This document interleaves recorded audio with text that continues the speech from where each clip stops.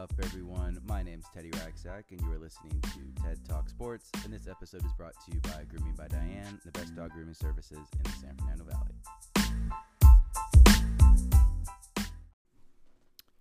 What's up, everyone? Welcome back to another episode of TED Talk Sports.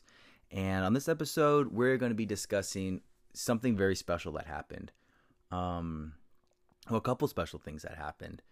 The Lakers winning the NBA championship and the Dodgers winning the World Series. I just can't get over it. Both of them. It's crazy. But I just think that the Dodgers winning it to me is just even more insane. And it's just because I think being a Dodger fan has been so much more rough than being a Laker fan, right? The Dodgers coming up short every year.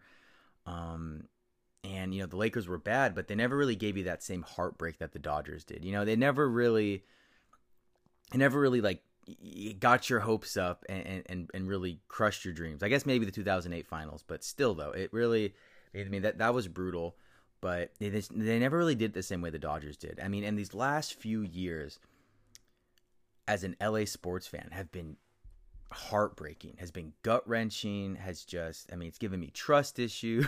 It's been so hard. It's been incredibly difficult to remain faithful to the Dodgers, or just to all of my teams, I guess I would say. It's been such a rough stretch. Now, let's look at the timeline here, right? 2017, the Dodgers lose in 7 games to the Houston Astros at home. They lost Game 7 at home.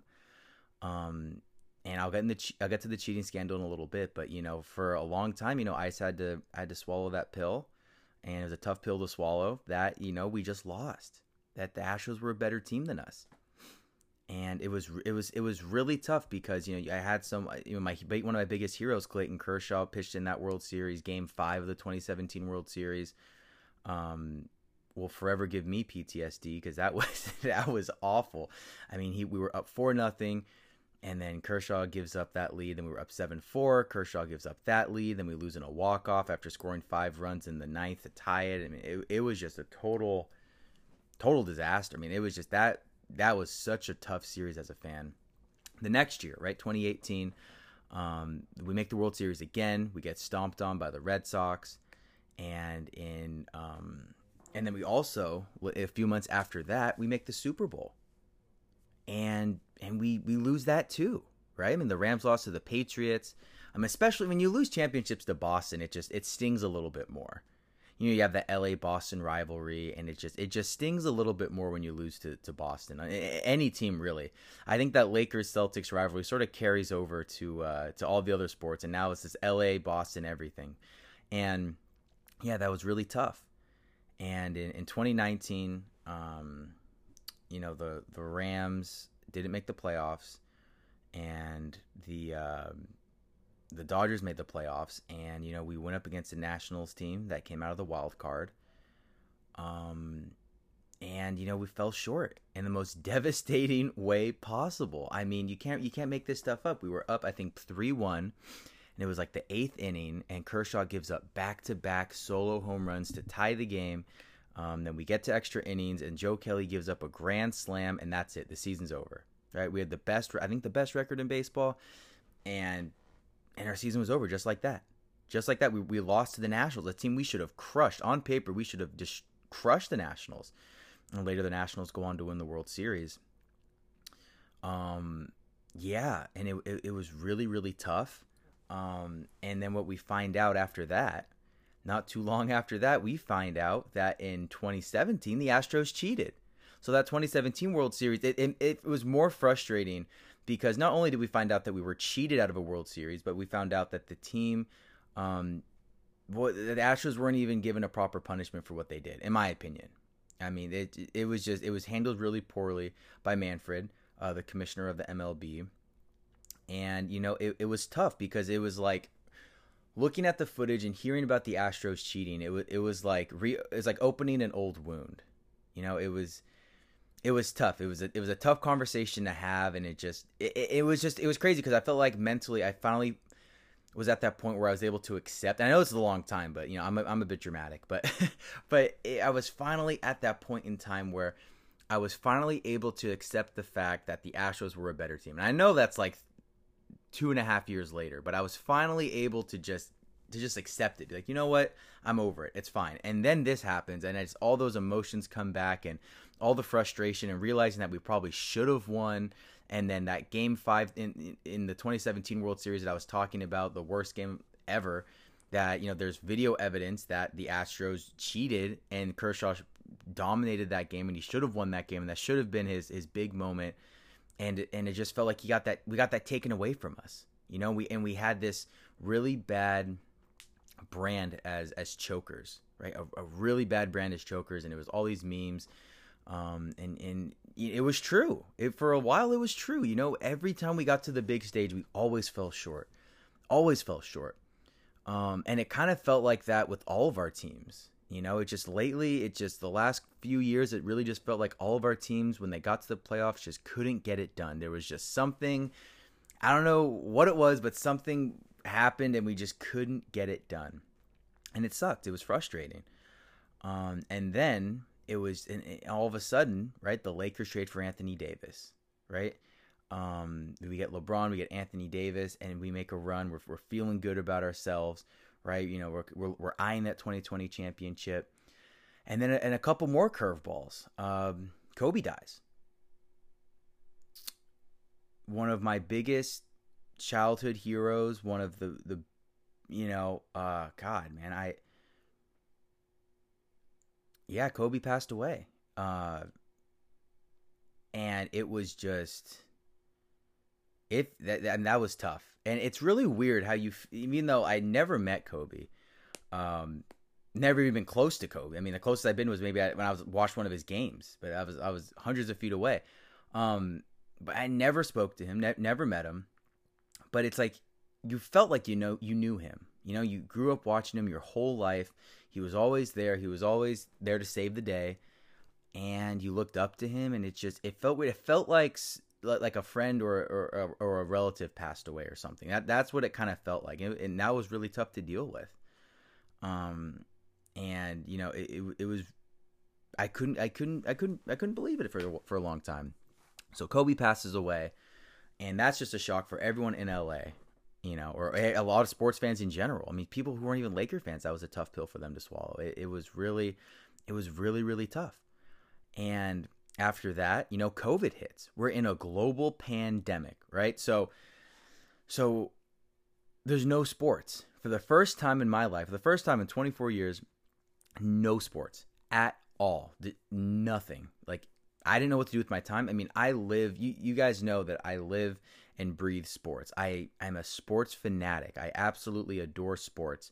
And it was really, it was crazy. It was just, I didn't know what to do with my time. I was getting anxious.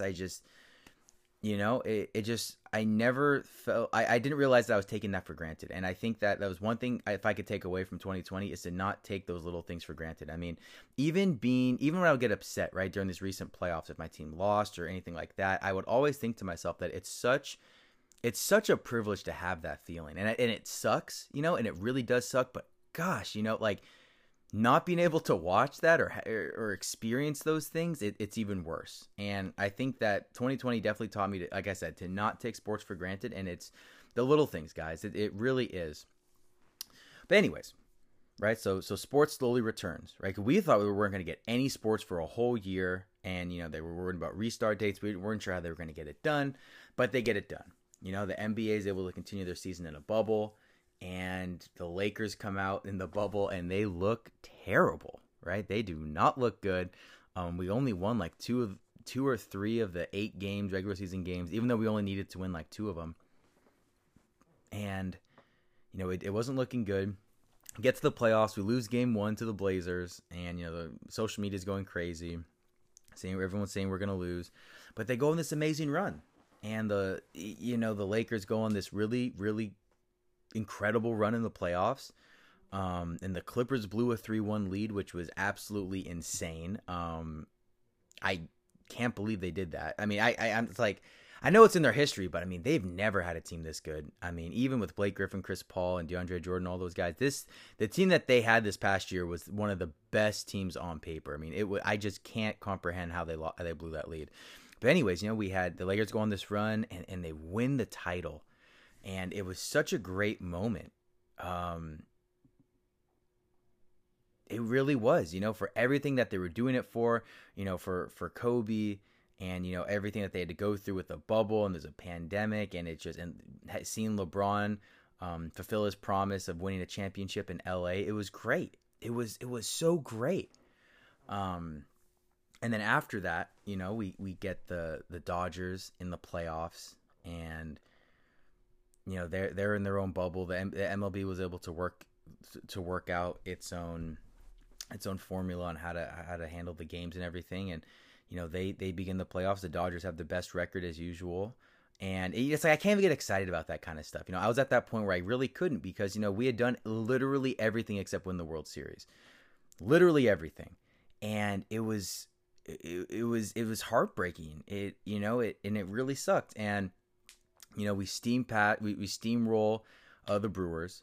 And we completely run over the Padres, which was great, because Padres fans out of nowhere. I didn't even know the Padres had fans, to be quite honest with you. And the Padres were on a roll. We were on a roll against the Padres, and Manny Machado was talking all that trash. I think that's a nice little rivalry that's brewing. Also, Padres are a really good team, a really fun team, and a really young team. And I think they're going to be around for a while.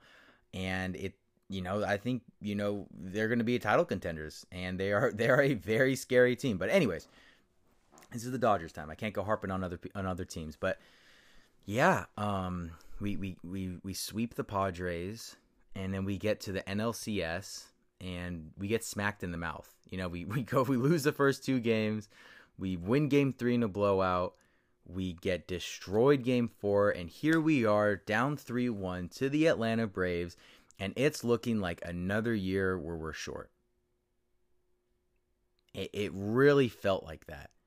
It really felt like we just didn't have it for whatever reason. And to top it all off, one of the big losses was against Kershaw, which again, that stings even more.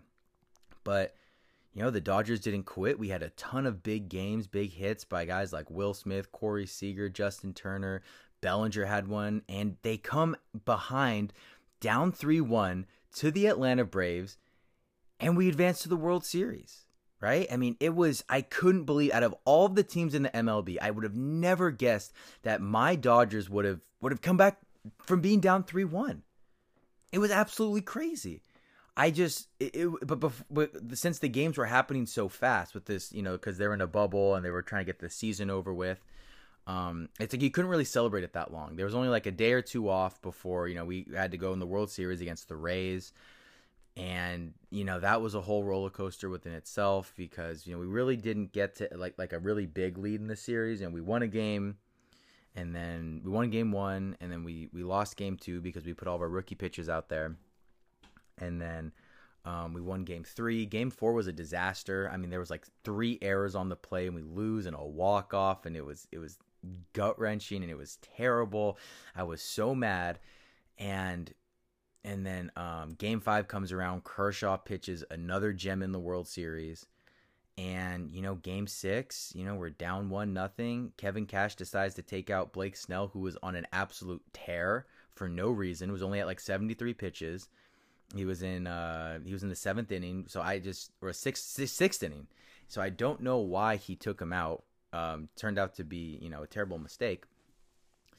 And, we start manufacturing runs. We get the lead 2-1. Mookie hits a homer in the 8th, and the Dodgers found a way to win it. The Dodgers won the World Series, and I know this was a really long and dragged out explanation of everything that's happening. I'm just speaking off of pure emotion, so if I'm rambling on, I do apologize, but it's just, after all this time, after all those years, it's amazing. And to see Clayton Kershaw finally win the World Series, and to finally get rid of the narrative that he always choked in the big moments, and that he just he'll never win a ring. It was great. It was great to see him just I was so happy for him. I was so happy for him, and for everything that he's done for the Dodgers, and it's amazing. And I think that, I mean, I find a lot of motivation in what Clayton Kershaw did, because I mean, he's been in the MLB before, since he's been like 20, something like that. So over the past like 12 years, 12 or 13 years, something like that, he'd been to the postseason. He had failed every single time. But not only did he fail, I mean, he failed in dramatic fashion. I mean, a lot of times, a lot of these series, he was one of the main, if not the main reason that we failed. You know, and he would give up crazy leads. I mean, it was insane. It was the way he lost these baseball games. It was like unheard of. You know, we'd have like a 4 or 5 run lead, and he would just give up a grand slam or something like that. He was always really good, you know, innings 1 through 4, and then like 5 through 6 or something. His ERA like spiked like crazy, and he just was never able to do it. And you know, like I said, he failed like 10 or 12 times in the most miserable, heartbreaking ways possible, but he never got discouraged. And, you know, he never quit. He never gave up, and he kept going back out there. He didn't switch teams. He stayed with the team that he was on, and he kept trying, and he just kept going until he got it right. And if you don't find that motivational, then I quite frankly don't know what to say, because that to me is one of the most motivational stories in all of sports. Of course, I'm biased because I'm a Dodger fan, and I know that I'm talking mainly about the Dodgers, but this is because it happened last night, and also I'm just in complete utter shock that they would win out of all teams. Because like I said, they put me through way more heartbreak than the Lakers. Again, I'm not trying to take away my emotions for how happy I am that the Lakers won, but just the Dodgers winning, I just can't get over it. You know, I'd seen the Lakers win before. I'd never seen the Dodgers win the World Series in my life, so this to me is very special. But yeah, back to Clayton Kershaw. You know, it's so motivating, and I think that, you know, you could take a lot away from this, right? If you try something, right, and you don't succeed, and you only fail when you give up on yourself, right? There's a lot of things where, you know, you fail once or twice and you just completely give up, right? And I think it's a bad way to look at things. And I think that I think it's important that you find the motivation to finish the things that truly matter to yourself. And this is just one of those examples, you know, and it wasn't like Kershaw was carried. You know, he won 2 games. He won 50% of the games in the World Series for us as a starting pitcher. And it's just, I think that's really important to not get discouraged when you fail. And I think if anything, you learn from your failures. And the only true mistakes that you make are the ones that you don't learn from. And he was able to learn from his mistakes, and he got closer and closer every time until he finally did it. It's incredible. It is really incredible. I'm on cloud 9. I just never thought I'd see the day. I really didn't, guys. It was. It's one of the greatest redemption stories, in my opinion, in sports. It has to be one of the greatest redemption stories after all of that hate, all of the criticism, all of the memes, and just being able to finally do it. It's wonderful. It's a wonderful day to be a sports fan, especially an LA sports fan. Yeah, I'm so happy, guys. I am so happy. This is awesome. This really is awesome. If you've listened this long, thanks. I know not too many people probably want to listen to me ramble on about how proud I am of the Dodgers. I mean, maybe if you do, great. But yeah, this to me, guys, this is really special. This really means a lot. I really can't wait to see what, you know, sports is going to be like when fans return. I wonder if we're going to even be able to have a parade. I mean, it's a really fun time. And it's moments like this that, you know, really makes me appreciate everything, you know, going from no sports, you know, it's nice to, you know, with all the craziness going on in 2020, and there's a lot of it. With all the craziness going on, it's really nice to have something to cheer about.